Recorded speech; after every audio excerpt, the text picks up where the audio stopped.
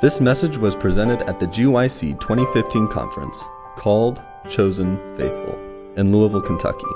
For other resources like this, visit us online at www.gycweb.org. Well, let me begin by introducing myself just very briefly before we get officially started. And are you, Solomon, are you the recorder? You're not, okay. I assume it's going, and the recording should be online later. But my name is Alistair Huong. Some of you probably know me from my work with Audioverse. That's generally what I do when I'm in conferences like this, is talk about Audioverse, which is much closer related to the mission of GYC and things of that nature. But a couple of years ago, my wife and I started writing about a strange hobby of ours. You might call us personal finance enthusiasts. And yes, that means that we're nerds. But as you know, nerds and geeks, it's actually a compliment these days. It's not so much of a derogatory statement, so I don't mind being a nerd. And so as a result, we were writing about our personal experiences, saving money, managing our finances, biblical principles, and things of that nature. And lo and behold, GYC asked that I share some of my experiences and what I've learned here at this conference. So that's why I'm here. I am not a professional, but hopefully through my experience as a lay person, just like you, dealing with regular, everyday money issues, I can share some things that might be practical and helpful for you. So with that, let's officially get started here with a word of prayer, and then we'll get going. Gracious Heavenly Father, we are so thankful that you give us an opportunity right here at the beginning, the end of one year, the beginning of the next, focused on things above. And as we begin this particular seminar, thinking about some practical things about how we can be better managers of the assets you have bestowed upon us, may we be faithful. And may we learn how to live by faith, a faith that doesn't just talk and wish and hope, but a faith that works. A faith that works according to your revealed principles. And so I ask that you will guide us and teach us and help us to learn something useful today. We pray in Jesus' name. Amen. Welcome once again. The title of our seminar is Beyond the Tithe, Practical Lessons on Personal Finance. And the reason why it's called Beyond the Tithe is because when we think about stewardship, that's the general term we use in the church, I think that term comes with some baggage. It's unfortunate because I don't think that's the case, but now stewardship has been sort of relegated to when the pastor asks you to pay your tithe faithfully. I mean, that's pretty much how we associate the word stewardship. Give more to God. And by the way, we are going to talk about giving to God, but there's so much more to stewardship. And so I actually shy away from the term stewardship just because of the connotation, even though it's a fine term, and just stick with the words personal finance. And we want to be practical this weekend in this seminar. We're going to look at biblical principles, and we could have whole studies about just what the Bible has to say about money, and we'll deal a little bit with that, but we're actually going to be spending more time on the nuts and bolts, hopefully, that we can actually apply. Principles are important, and you can actually check on Audioverse. We have messages on there by other individuals that deal with a lot of good principles. So beyond the tithe, it hopefully gives us the picture. It's not just about paying a faithful tithe and offerings, our money. All of it belongs to God, and we need to think in a holistic way. So session number 1 here, the title is Neither Poverty Nor Riches, and I want you to think carefully because not just this title, but all of the titles of all 6 sessions are directly lifted from inspiration. And if you think carefully about it, they're the key points. And so keep that in mind and see if you can identify where is it in the Bible or the Spirit of Prophecy that this name comes from, and how does it apply to the main point today. All right? Redefining wealth and prosperity. So this is a general session. It's going to give you some broad principles that we're going to build on the next few sessions, and also give you an overview, an outline of what the other sessions are going to be and what we're going to talk about. So this is sort of an introduction, but also we'll give you some principles as well. So this is an important question. Why should you listen to me? I am not a finance professional. I don't work in the finance industry. I am not a certified public accountant. I am not a certified financial planner. I am not giving you legal advice. I need to make that clear up front, disclaimer. I'm just a regular old person like you. I work for a ministry. I have a family. We have a house, and we have to pay bills, and I have a feeling you do too. And so I'm not a professional, but if it matters to you, I do have a degree in business. But actually, that qualification is less important than the next one, which is I know how to do math. Okay? And you're going to find out personal finance, if you know some basic arithmetic, that's all you really need. A little bit of common sense, knowing how to do basic arithmetic, and you'll probably be just fine. You don't need a business degree. But in case you care, I do have one. I graduated with a master's degree from Southern Adventist University. That's not the part that matters. It's that last part that matters. Debt-free, okay? And I'm going to share a little bit about that when we talk about student loans and things in session number 4 this afternoon. And we bought a house and we paid it off in 2 years. Most people think that's pretty remarkable, but the fact is there's really no secret. The secret is that there's no secret. And I'll tell you all about it later on this afternoon as well. So in 2014, we spent 23% of our take-home pay. We gave away 22%, and we saved 55%. So just as a framework of how we have managed our money. And then 2015, we had a baby. And, babies are hard on the budget. At least that's what we were told. But guess what? She was born in August. She's 4 months old. She's here. If you're lucky, you'll see her around. In 2015, we spent 24%, so yes, it did raise the budget. We gave 22%, and it's really more like a rounding error, but we still saved 55%. So even with a baby, okay, and we haven't gotten our tax return for the baby and all that kind of good stuff. And once we had our baby, my wife has stayed home. She doesn't work anymore, and I work for a ministry. A ministry salary is code, right? You know what the code stands for? I don't need to explain that. And we have no secret windfall. Now, I will qualify, we have godly parents who believe that, both my wife and I, who believe it was their responsibility to give us an education. And so I and my wife both had our undergraduate studies paid for, which is a huge blessing, and I praise God for that. But with my master's degree, buying a house, all the rest, we don't have a secret stash, okay? We're not trust fund babies. We didn't win the lottery. We don't play the lottery. Don't recommend it. So that's sort of a picture of why perhaps I have something to share. So my wife and I, we write a blog, a personal finance blog. It's called Saving the Crumbs. So this is the website. You can check it out, savingthecrumbs.com. And I also want to mention that all of the slides that I have here are in digital handout form already. So if you have an app, the GYC app, you can check it out. You can download it later. And also eventually when it gets on Audioverse, it'll be there too. And those in the handouts, not only are all my slides there are links, okay, resource links to articles that I have already written about in more detail and more depth on the topics that we're discussing in each session. So 1 hour, believe it or not, is just not enough time to go through a lot of this stuff, or 6 hours even, over the whole course of the weekend. So I recommend you get those handouts, and if you want more information, just follow the links, and I have written about a lot of these topics already. And if you visit savingthecrumbs.com, you can subscribe. All of our new posts will just get sent to you automatically to your email if you want to keep up that way. So Saving the Crumbs. So enough of an advertisement about Saving the Crumbs and myself and all that. We're going to get right to it, and we're going to start with a quiz. How about that? Don't worry, you won't be graded, but it might affect your wallet a little bit. And this quiz is going to become the framework. Okay, this is the framework of our presentation, and then we have a few tidbits at the end where we're going to show sort of the outline of the 6 segments, things that you can look forward to that we're going to talk about. Okay, so this quiz, 10 questions, all true and false.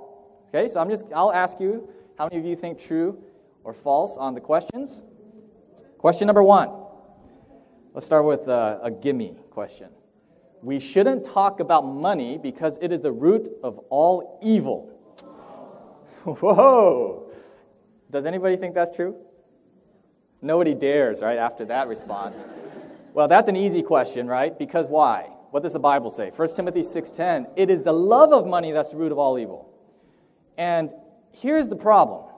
Money is viewed as synonymous with greed frequently, and greed is bad. That's the love of money. Covetousness, envy, all these things.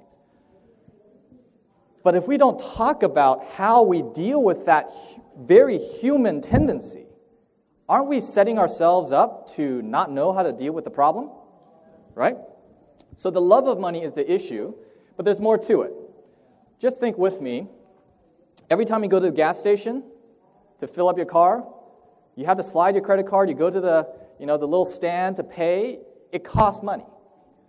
Transportation costs money. Your smartphone, not only do you have to pay to buy it, you have to pay for the data plan, which you know how expensive it is, and then you got to charge it, you have to pay for the electricity, and then you break the screen, you got to pay for that too, your battery goes dead. It's money flowing through the wireless network of your iPhone. And there's money even when you get sick. When you're sick, it's intangible, but there's the lost revenue from your income. You pay to see the doctor. You pay for your medicines, even if it's natural remedies. You got to pay for your charcoal. Right? And this is a big one. Relationships. How many relationships, and I'm not just talking about husband and wife, male, female, family relationships, friendships that have been ruptured over money. You borrow money, or a friend borrows money from you, and then it's like, why are they going on that vacation when they owe me $100? You understand what I'm saying? Money infuses all of our aspects of our lives. And education. Education ain't free. Everybody knows that. And this is a big one. This is a picture from GYC. Right? Obviously, GYC costs money. The lights, the chairs, the screen, the booklets, our lanyards, everything costs money here. But think about this. All of these young people coming up to the stage, dedicating their lives to service, I'm going to go be a missionary for God, be a Bible worker for God. And then they go home, and then they say, not everyone obviously, but frequently, oh wait, I've got a $50,000 student loan. I guess I can't work for God anymore. Does that make sense what I'm saying? Money affects all aspects of our lives. The love of money is dangerous? Yes. And we need to learn how to control it. But the reality is, we can't live without money. It's going to be a factor somewhere. It's not the main thing. It shouldn't be the main thing, but it is a thing. And we got to recognize that. And this one, it's hard for us to talk about sometimes.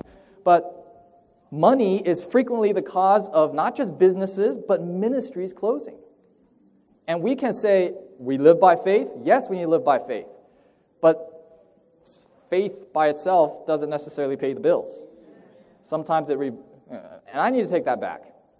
Faith that works should pay the bills. But a presumptuous faith, that is a false faith, isn't really the way that God intends us to operate. And so, money, it infuses all aspects of our lives. So, we shouldn't talk about money? The Bible has over 2,000 texts on money, more than almost any other subject. I have a feeling God wants us to know something about this topic. All right? Question number 2. To save money is to be faithless in God's ability to provide for us because, by the way, we're Adventists and Jesus is coming soon. False? How many of you think that's true? Anyone? Believe it or not, this is actually one of the most common statements that I hear. Saving money, planning for the future. We're Adventists. We believe Jesus is coming soon. That is not being a faithful steward. We need to give it all away. And God will provide, right? That's the line. God will provide. And guess what? God does provide. So let's take a look. Matthew chapter 6, 31 through 34, it says, "Therefore take no thought, saying, what shall we eat? What shall we drink? Or wherewithal shall we be clothed? For all these things the Gentiles do seek. For your heavenly Father knows that you have need of these things. But seek ye first the kingdom of God and his righteousness, and all these things shall be added unto you. Take therefore no thought for the morrow shall take thought for the things of itself. Sufficient unto the day is evil thereof." So, and this is the same passage where Jesus says, "Seek ye first the kingdom of God and his righteousness, and all these things shall be added unto you." Beautiful promise. So God does promise to provide for his people, Yes. Yes, he does. But is that all the Bible has to say about this subject? Let's keep reading, shall we? Right? If we're people of the book, we got to read all the counsel. So Proverbs 6:6-8, go to the ant, thou sluggard, consider her ways, and be wise, which having no guide, overseer, or ruler, provideth her meat in the summer, and gathereth her food in the harvest. So how are we to be wise according to Proverbs? We need to look at the ant, and what characteristic makes the ant wise? They save for the future. And guess what? They save for the future without being told. So how does this line up with seek ye first the kingdom of God, and all these things will be added unto you? I'll just summarize here. This is the passage about Egypt, Joseph telling Pharaoh, you're going to have 7 plenteous years and 7 lean years. My advice to you, which comes from God, not from me, God's advice, is you save up during the 7 years of plenty for the 7 lean years. That sort of sounds like a good idea, but isn't that sort of going contrary to just believing that God will provide? God provided the dream. God managed to save Joseph. Can he provide in the lean years too? He sent the ravens to Elijah. Okay? Let's continue reading. Proverbs 21 and verse 20. These are 2 different versions of the same verse. NIV says, the wise store up choice food and olive oil, but fools gulp theirs down. King James says, there is treasure to be desired and oil in the dwelling of the wise, but a foolish man spends it up. So it's very clear. The wise are the ones who save for the future. The fool is the one who spends it up. Here's even a stronger one. 1 Timothy 5, verse 8, it says, but if any provide not for his own, especially for those of his own house, he has denied the faith and is worse than an infidel. Those are strong words. And so, when we think about it, we gotta realize that faith without works is dead. And when we say we seek first the kingdom of God and all these things shall be added unto us, how do we seek God first? Isn't it through studying His scriptures and applying the principles that He's given us? Because when I hear a lot of people say God will provide, underneath that frequently, not always, frequently there's this idea of that means I don't have to try. I'll just continue living my life, spending money on what I want, and God will take care of it someday. And I'm just being faithful. That's the idea. Obviously, not everyone's that way, but that's a tendency. But when we say, seek ye first the kingdom of God, take no thought for the morrow, that means if we are faithful to God's word and we are following His principles, and His principles happen to be, we need to save and prepare for the future, or we're worse than an infidel, provide for our family's needs and those kinds of things. When we are faithful in doing our part, God makes up the lack. Amen? So we don't have the full burden of it, but it's a cooperation. God shows us His instruction in His word. We follow by faith.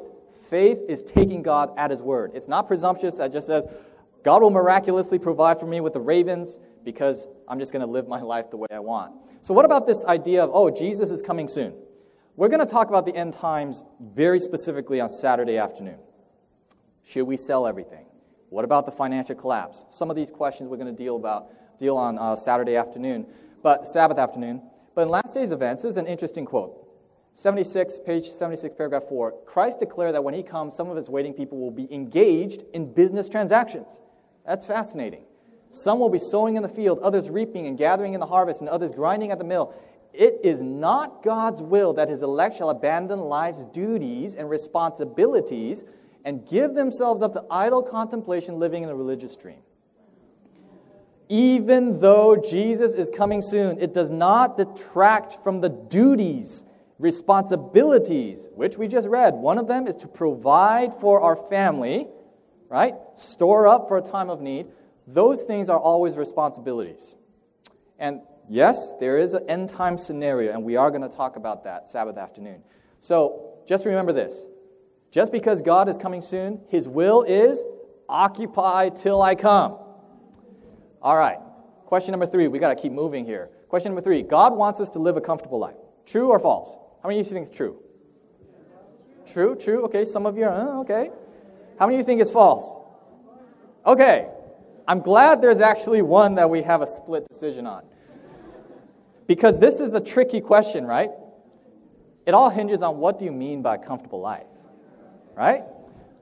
Well, let's see what the Spirit of Prophecy has to say. Counsels on Stewardship, page 250, paragraph 2. Had you and your wife understood it to be a duty, there's that word again, that God enjoined upon you to deny your tastes and desires and make provision for the future. So she's in harmony with what we just read. Instead of living merely for the present, you could now have had a competency for, and your family have had the comforts of life. How about that? Ellen White says it's okay to have a comfortable life. Somebody should have said amen.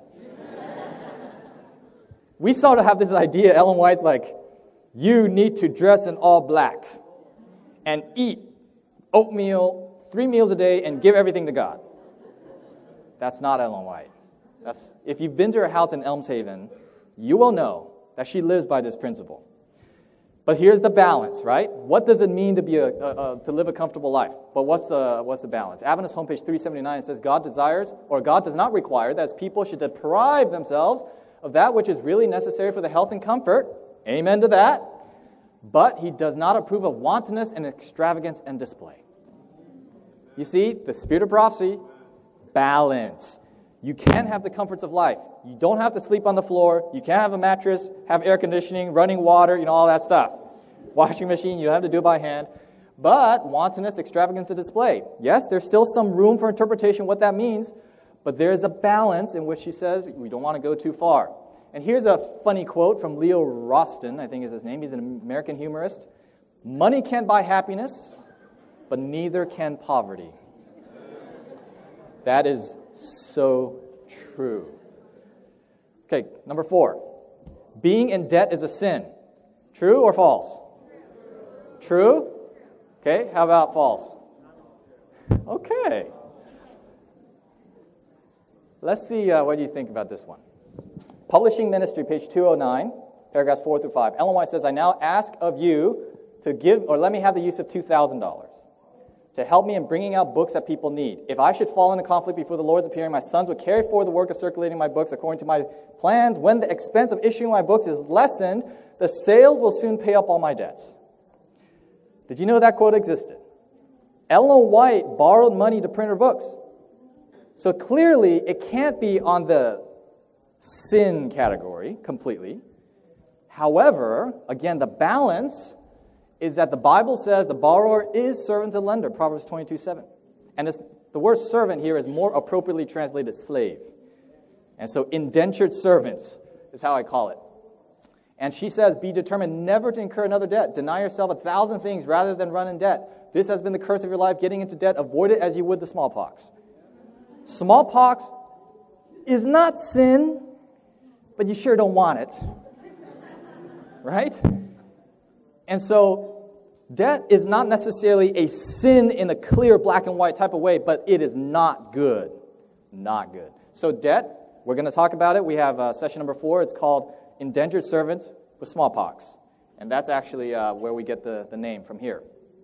Okay, so we'll deal more with that later. Number 5, a budget is a cornerstone of sound personal finance. Is that true? False. Anyone says false? I know that, who likes doing a budget? But Ellen White actually has something to say about this. Let's see what she says. Counsels on Stewardship, page 294, paragraph 1. In the study of figures, the work should be made practical. Let every youth and every child be taught not merely to solve imaginary problems, but keep an accurate account of his own income and outgoes. Let him learn the right use of money by using it. Ellen White recommends all young people learn how to keep your own budget. Adventist Home, page 374, all should learn how to keep accounts. Some neglect this work as non-essential, but this is all wrong. All expenses should be accurately stated. So, this afternoon, session number 3, counting the cost. We're going to be talking about how to do a budget. And the way we do it might be a little bit different than the way you've heard, but I think is more effective, so you want to be back for that. Practical how-to, I'll give you examples and all of that. All right, number 6, giving a 10% tithe is the extent of my financial obligation to God. Okay, I'm glad I don't have to talk about this one too much, because how much of our stuff does God own? He owns all of it. So the reality is we are managers. We are like the CEO of our life, right? Your name incorporated. You're the CEO. God gives you the assets to manage, but He's the 100% shareholder. You're accountable to Him. And the 10% is simply the dividends you pay your boss. It's just to show that, you're making good use of his assets, but everything belongs to him anyway. And so we're going to talk about this in more detail on Sabbath. Will a man rob God? Yet ye have robbed me. But ye say, wherein have we robbed thee? In tithes and offerings, right? We're not supposed to just give a tithe. The offerings are also required. And the question often is, how much are we supposed to give? Do you know that the Spirit of prophecy actually tells us how much offerings we should give? Like, not just in general, like a percent. So I might have spoiled it for you, but come back Sabbath afternoon. If you are glutton for punishment, be ready. All right, so number 7, this is another interesting one. Investing is gambling. It's not biblical and is contrary to sound Christian principles. So, in other words, by saying false, you're saying that investing is not wrong. It's like, is it right or wrong? Right or wrong? Well, the answer is there's wrong investing and there's right investing. And that's really the bottom line here. Not Ellen White, but Jesus, Matthew 25, this is the parable of the talents. You ought to have invested my money with the bankers, and at my coming, I should have received what was my own with interest. Of course, this is a parable, and we've read Christ's Object Lessons where Ellen White applies the talents to all the good gifts that God give us: influence, strength, health, speech, time, all these things. You know what? We seem to often forget the very thing that was the symbol in that parable. Money is a talent. I mean, the talents were literally money, but it also applies to our money. And when Jesus says, you ought to have invested my money, and he should receive the interest on it, I think he means that. And so we're going to look on Friday, tomorrow, at biblical principles on investing and what is the pitfalls to avoid. So that's Friday. Number 8, God wants us to prosper and to build wealth. How many of you think that's true? How many of you think that's false? It comes down to how we define prosper and how we define wealth. And that's really the whole point of this seminar. So we're going to come back to that definition, but I'm just going to throw a few things out there at you to chew on. Deuteronomy 8, verse 18, it says, But thou shalt remember the Lord thy God, for it is he that giveth thee power to get wealth. And by the way, if we think about it, he gave us the power to get wealth. That sounds a whole lot like a talent that should be improved, if we're putting 2 and 2 together.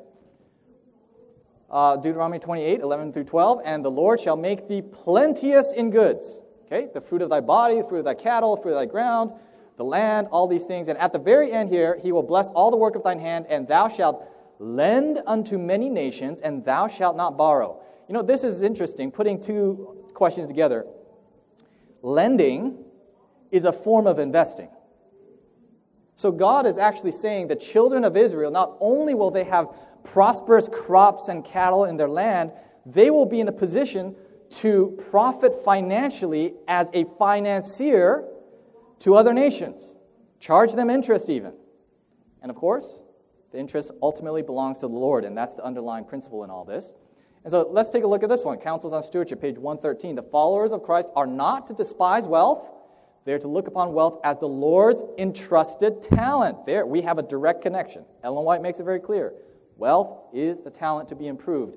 By wise use of his gifts, they may all be eternally benefited, but we are to bear in mind the fact that God has not given us riches to use just as we shall fancy, to indulge our impulse, to bestow or withhold as we shall please.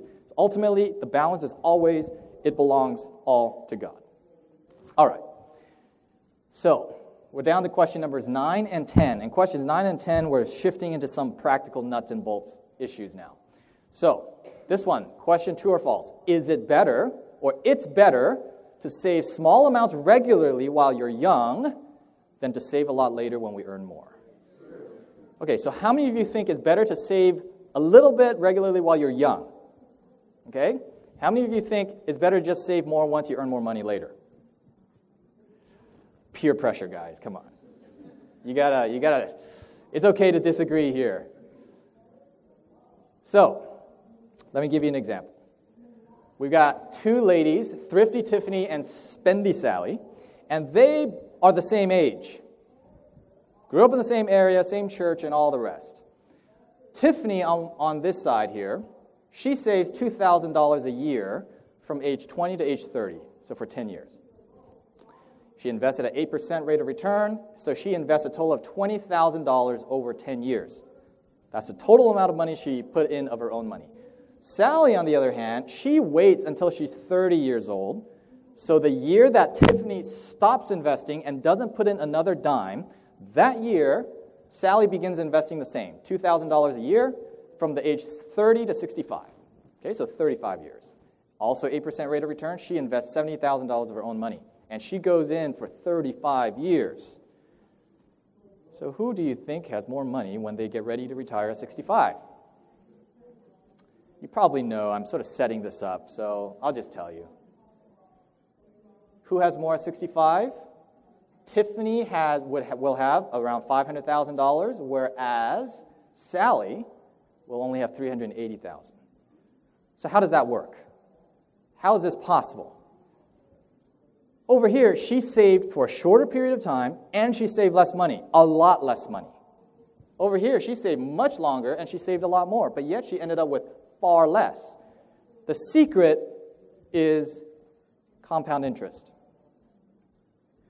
And compound interest requires a secret ingredient, and it's time.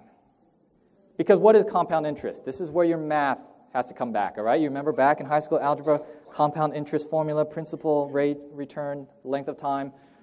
Compound interest is the way the interest grows on itself. So it's not, if you have $100 and you earn 10%, the next year, you don't just earn another 10% on $100. You earn 10% on your principal plus whatever you earned. So over time, the amount of interest you earn starts earning interest on itself. It's like a snowball. And so here's a graph of Tiffany and Sally, all right? So blue line here is Tiffany's rate of growth, and Sally is the red. So what we see here is it's not a straight line. You notice that? It's an exponential curve. And so imagine if she has another 30 years to grow this money without adding another dime, this thing is going to be way off the charts. And it's the secret of compound interest. If you save a little bit early, it allows that interest to start compounding on itself, and it's set and forget. You can walk away from it, and your money will work for you. Okay? This is a fundamental principle when it comes to how you manage your money and the time value of money as well. But I will mention this, and that is, it's not just a matter of earning more. We're going to talk about the difference between just wanting to have more and more and more for the sake of having more versus saving for a goal, okay? So I don't want you to walk away with this thinking that I'm telling you just need to save a bunch of money so you can be a super rich, wealthy person. But hold that thought. We'll come back to it. So question number 10, the best way to reach financial independence is to earn more money. Does anyone think that's true? A few people. It's okay. Because, this one I phrased in a way that's a little bit tricky, all right? Because what does financial independence really mean? Different people have different definitions. Some people, financial independence is just get out of debt, financially free. Other people, pay off the house. Other people, it's when I'm ready to retire and I don't have to work anymore, I'm financially independent. And also, to earn more money, well, what are the alternatives? What's the alternative that we're comparing against, right? So this was a little bit of a trick question. And I say that to make you guys feel better if you voted different ways. But however you define it, here my point is it better to save more money versus earn more money? Okay, so if we are comparing those two, which is the better way? Save more or earn more? Okay, let's take a look at another example. So we're going to look at Saver Sam and Consumer Carl. So Sam earns $50,000 a year. He lives on $20,000 a year, so he saves $30,000 a year. And that's 60% of his earnings. Carl, on the other hand, he earns 3 times as much, $150,000. He spends $120,000. Don't ask me how you spend that much money, but he does. And he saves $30,000, which is 20%. And by the way, 20% savings rate by most financial guru standard is excellent. If you're saving like 10, 15%, you're doing good. 20%, you're like a rock star. So he's doing actually pretty good. But Saver Sam here saves an equivalent of 3 times as much as a percentage of his income. But it's the same dollar amount, so most people would be like, of course, I'd rather be Carl. Of course. But here's the thing. Look at it this way. Here's one way to look at it. And we're talking about being financially independent or financial freedom. For every year that Sam works, he can take over 1 year off from work. Carl has to work 4 years before he can take 1 year off. Oh, that changes the perspective a little bit, doesn't it? Because look at this. He only needs $20,000 a year to live because he saves and he spends less. So he can work 1 year and he can say, see you later. I'm going to go be a missionary. Spend a year volunteering somewhere. And guess what? He has paid for it because he learned to manage his lifestyle. Whereas Carl, he's got his big house, the big car, his student loans, all that kind of stuff, $30,000 a year. He's going to have to wait 4 years before he can take 1 year off. And honestly, is that really likely to happen when you've got a lifestyle of this size? I think that's the realistic picture. So, financial independence, meaning freedom. The freedom to make choices not tethered to your desk or your cubicle. It's better to save than to simply earn more because there's a double benefit. So let me explain it this way. If you learn to live on less, a lower percentage of your income, you are able to save a greater percent of your income immediately. And it's always viewed as a percentage of what you need, percentage of your income. And your total amount of savings required in the long run is permanently decreased in the future. Because if you spend more, even if you're saving, you have to save up longer in order to have the equivalence of freedom if you were living on less. So that's question number 10, and that does bring us to the end of our quiz. So we do have a bit of time, and so I'm going to transition now to working through some of these principles, some of these questions maybe that got raised through the quiz. A lot of those things we're going to deal with in future sessions, but some of the last few points I think it's important for us to get right into right now. So fundamentally, we need to ask the question, what is the purpose of money? Because if we don't know the purpose of it, we may not use it properly. And money is a tool with only 3 functions. It's helpful for us to summarize things, parse it down so it's not a convoluted, complex thing. It's not a spaghetti monster. Money is very simple. There are only 3 uses for it. Number 1, money is a tool for us to spend on current needs or wants. And this is the one that needs no explanation. We all know how this works. If I want to go out to eat, if I want to buy a new car, if I want to buy a house, money I can spend. The other use for money is to save for future needs or wants. Okay? Third thing that money is good for is to give away. That's it. Every use of money that you can consider, that you can think of, falls into one of these 3 categories. And if you think about it that way, it becomes far easier to categorize how your funds flow and how you use your money. And that's also, if you noticed earlier, that's how I view my financial situation. How much did I earn? How much did I spend? How much did I give away? How much did I save for the future? You just break it down in those buckets, and this is actually the fundamental, one of the things we'll look at when we talk about how to do our budget this afternoon. So tool with 3 functions, and guess what? It is confirmed by the spirit of prophecy. Christ's Object Lessons, page 351, paragraph 3. Money has great value because it can do great good. But money is of no more value than sand, only as it is put to use in, and here's what money can be used for.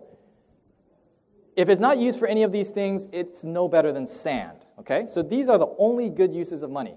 Number 1, providing for the necessities of life. Okay, so what does that mean? Providing for the necessities of life. To spend, right, on our current needs and our current wants and the necessities of life in the future. So saving for future needs. Right there. And notice she makes that first. Spirit of Prophecy, Ellen White, she's very balanced. She realizes you have needs. Your family have needs in this life. God does not expect us to give at the expense of crippling our family. Okay? Praise the Lord for that balance. But in blessing others and advancing the cause of Christ is the next step. So you see, providing for the necessities of life, the 2 items we talked about earlier, spending and saving for future needs.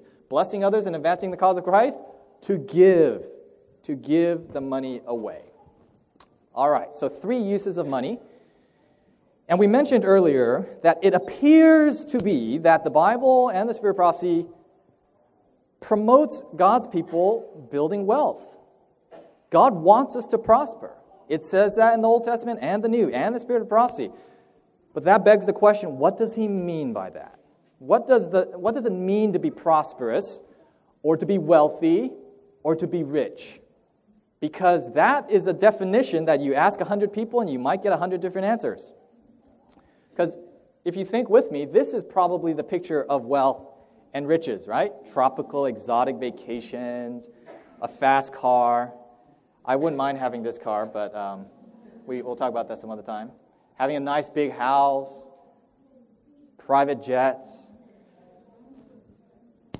The wealthy, this is the mental picture that we have because we live in a world saturated by the media. You know, you go on CNN, and it's not just news anymore. It's become almost like a tabloid, telling you about all the lives of the rich and famous. And it gives us this idea that prosperity means this kind of lifestyle. And so, when we think, oh, I don't live like this, I don't have a private jet, I don't go on tropical vacations like this, therefore, I'm not rich. And you know, this term, being rich or wealthy or prosperous, it's a term that when you talk to people, it's amazing. I've talked with a number of people, and some people I consider to be fairly well-to-do, and they all say the same thing. Oh, I'm not rich. I live a pretty modest life. And how do you think, what's the next word out of their mouth? I've got friends who have a more expensive car. They have a fancier set of golf clubs than I do. And they actually go on more vacations. So, you know, I'm really not that rich. And you talk to those friends that they're referring to, and they'll say, oh yeah, I'm not Bill Gates, so I'm not rich. There's always someone richer, and therefore, I'm not rich, right? But the Bible does say he wants us to prosper, so clearly God must have some idea in mind of what is this ideal? What is this goal for us to strive for when it comes to material, you know, wealth and possessions and things of that nature? And of course, underlying all of it is for the purpose of advancing his work, ultimately, not to aggrandize ourselves. And so this is the key verse of the day, all right? This is the verse that forms the foundation of everything we're talking about. Proverbs chapter 30, verses 8 through 9. Remove far from me falsehood and lying. Give me neither poverty nor riches. Feed me with the food that is needful for me, lest I be full and deny you and say, who is the Lord? Or lest I be poor and steal and profane the name of my God. Do you see the beautiful balance here? Scripture makes it very clear. What are we shooting for? We don't want poverty. We don't want to be the filthy rich. We just want what is needful. And here, the Proverbs writer actually tells us why. If I am rich, I'll be full and deny you and say, who is the Lord? Right? You remember the rich fool. Build a barn, filled it up, build a bigger barn, said, take thy ease, soul, eat, play, be merry. Right? We'll go to this town and have some business, and God says, you fool. Tonight your soul be required of thee. He forgot God because he relied on his material possessions. That's a danger. But at the same time, poverty is not the answer either, because if I be poor and I'm tempted to steal and profane the name of my God, being poor is not a virtue. I want you to understand that. Just because you're poor doesn't mean you're a bad person, but the goal is not to strive to be poor, if that makes sense. Holiness doesn't equal, having no money. It's not like a direct line. But it is true that wealth, the love of money, indeed, can lead the soul away from the Lord. So it's that balance. And, that humorist that we read earlier, Leo Rostin, he didn't know it, but he was actually reflecting the principles of Scripture. Money doesn't buy happiness, but neither does poverty. And that's actually not God's ideal. Poverty is not God's ideal. And so what does it mean to be prosperous, to be wealthy or rich? The biblical definition, based on Proverbs, what we just read, is simply to have our needs met and to have enough. That's the goal. Once we have our needs met, once we have enough, anything extra pushes us into the realm of prosperity. And when we're prosperous, we can give more for the Lord. And we can rely less on debt and the charity of others. So, if that is true, okay, if it is true that the biblical definition of prosperity and wealth and riches is based on our need, our level of need, what it means is that the less that I need, the easier it is for me to prosper. You know, I like this quote because it reflects this thought in an economy of words. Wealth consists not in having great possessions, but in having few wants. That is a powerful thought. And in fact, the Bible echoes it, 1 Timothy 6:6, but godliness with contentment is great gain. You know, this seminar is all on personal finance, and we often figure that it's the finances that's the problem. I need to earn more money. I need to get out of debt. I need to do something, some trick. Teach me the tips and the tricks. But you know what? That's like 20%. It's the personal side that's the 80%. Because it is the personal side that we need to deal with the issue of contentment with what we have. The ability to trim our needs to a more modest level. And to be willing to say, I can actually live just as happily without that. See, that's the problem. And if you want to take it to a spiritual level, that's what sanctification is all about. You know, there are some powerful quotes I'll share with you Sabbath afternoon about the relationship of overcoming sin and managing your money.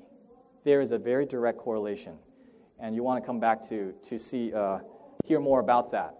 But the point that I'm trying to make right now is simply this point, and that is personal finance is not so much about what do I do with the money. It's more looking in the mirror and say, what is it about myself that I need to adjust? And as a result, the resulting change will affect our money. Personal finance, 80% personal issues, 20% financial issues.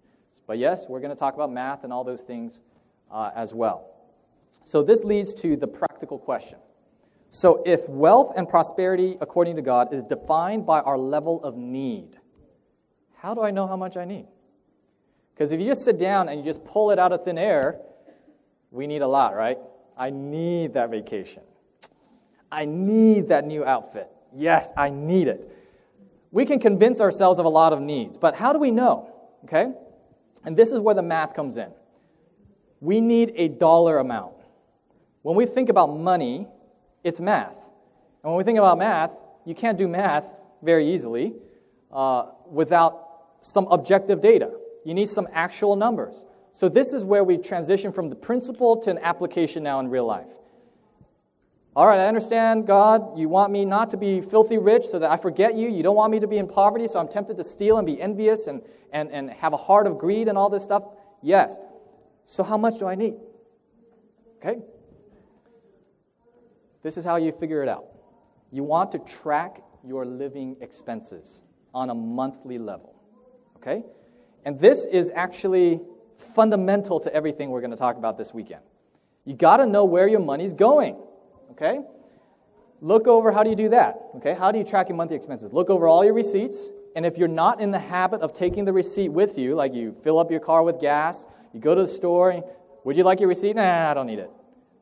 Take the receipt home, keep it for a month, and if you have been keeping receipts, look back at the previous month, add everything up. Just take every purchase you made. It's going to be a little bit of work at first, yes, and create a report. So you can have your receipts, your bank credit card statements, create a report of all of your spending. You can just list it out. How much did I spend in the month? What did I spend it on? And then you can categorize it. So categorize your spending. It is a starting point for your budget. Okay, so you got to do this first because you don't know how. If you don't know how much you're spending, it's like I feel bad, but I don't know what sickness I have. And you need to account for every penny. There is a level of discipline that's required here because the reason why we need to account for every penny is because it's easy for us to fudge, right? It's like, oh, that wasn't too much. It was just, Starbucks. Or, it's just a vending machine at work. It doesn't matter. It does matter. Because pennies add up to cents, quarters add up to dollars, and dollars add up to a lot more than that in the future. So this is the practical step. How do I know how much money I actually need to live and survive on? Make a monthly expense account. We read about this earlier, Spirit of Prophecy. Ellen White says, let everyone learn how to keep accounts, their income, their outflows. This is the practical step. So let me help you out with some free tools. Okay? Mint.com and personalcapital.com. These are both services that I have used. I do still use personally. And what they do, both of them work similarly. They have slightly different emphasis. Both of them, they help aggregate all your financial accounts. If you have student loan accounts, mortgage, your bank, investment accounts, credit cards, all of it. You just go in, it's a nice slick interface. You type in your login credentials, and it logs in and it pulls all of your data all into one nice slick user interface, and it'll run all the reports for you. And it'll give you a report on a monthly basis. You can set up your own budgets in there, and it'll show you exactly where every penny went over whatever span of time you want to analyze. For for a geek like me, this kind of stuff is pretty nice. Personal Capital is a little bit more emphasizing investments. And so if you do have investment portfolios and things of that nature, Personal Capital will run the analysis for you, asset allocations, a lot of those kind of projections. You can run Monte Carlo simulations, all that kind of fancy stuff. Personal Capital, both of them are free. Personal Capital, they try to, if you have a certain amount of assets, they'll call you to try to get you to be a paying customer for advice and all that kind of stuff. You don't need to do that. And Mint, they get paid through advertising. So there's advertising throughout their website. So as long as you don't think that the advertising is actually part of the plan, you'll be okay. Because they'll try to sell you credit cards and things like that. So you'll want to stay away from those things. But these are some helpful, free online tools, so you have no excuse. Okay? No excuse to not be able to keep track of your expenses. And why is this so important? It's because having a clear grasp of your regular living expenses is essential to gaining control over your personal finances. You've got to diagnose the problem before working on a cure. And I am very serious about this. This is so fundamental. Nothing else in this seminar will matter if this step isn't done. If you do not have a clear picture of your expenses, there's no sense having a budget, because where is the money going? How much did I spend last month? I don't know. How much should I spend this month? I don't know. How much do I need? What is the necessity? How much do I actually have to, allocate for my family's needs? I don't know. How much can I give to God? No clue, right? So everything we're talking about, it's got to be based on knowing what the problem is. And the problem, it may not be a problem in your case, is how much am I spending? All right? Is that clear? Very good. So let's summarize what we've talked about today, and we'll see how much time we've got after that.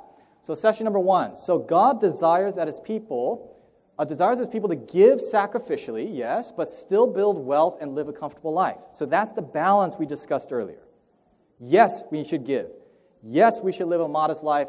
However, he doesn't want us just to live in a cardboard box either. It is better to save a little early than a lot later. And this is all thanks to the power of compound interest and the secret ingredient of time. A Chinese proverb says the best time to plant a tree was 20 years ago. The second best time is right now. So compound interest investments, same story. 20 years ago was the best time. Well, I don't know. Some of you might not be even 20 years old, but assuming you had a long time ago to begin, that would have been the best time. But the next best time is right now. It is better to live on less than to earn more. And I know some of you are going to hop off here and join another seminar, so let me just mention this. My next seminar is entirely on this point. Spending less, saving more. And I believe there's a pretty compelling case for us to learn how to economize our lives more. And so if you want to stay for that, you might be surprised at some of the things that you will learn. The next point in our summary, money is a tool that is good only to spend, to save, or to give away. 3 uses of money, that's it. And according to the Bible, we are prosperous when we have enough to meet our needs. This is the fundamental point of this message. So the title of our seminar, this particular session, Neither Poverty Nor Riches, Redefining Wealth and Prosperity. There it is. Right in that sweet spot. Not having too much, not having too little, having just enough to meet our needs. And so, how do we determine our needs?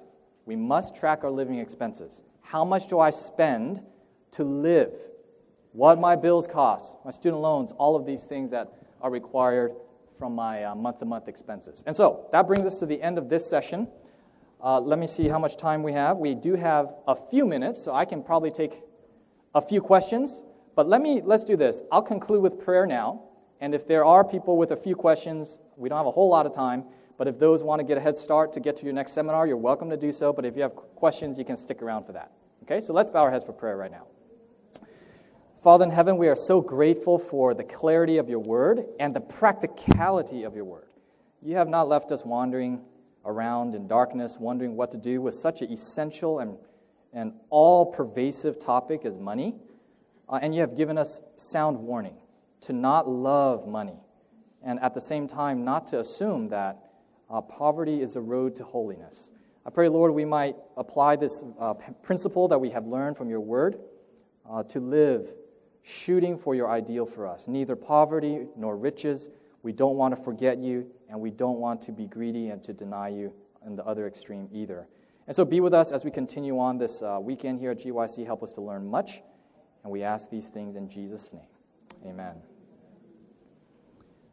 All right, so we have about 4 minutes now for questions. So if there are any questions, I'll try to call on you. And if not, it's okay too. Yes, question.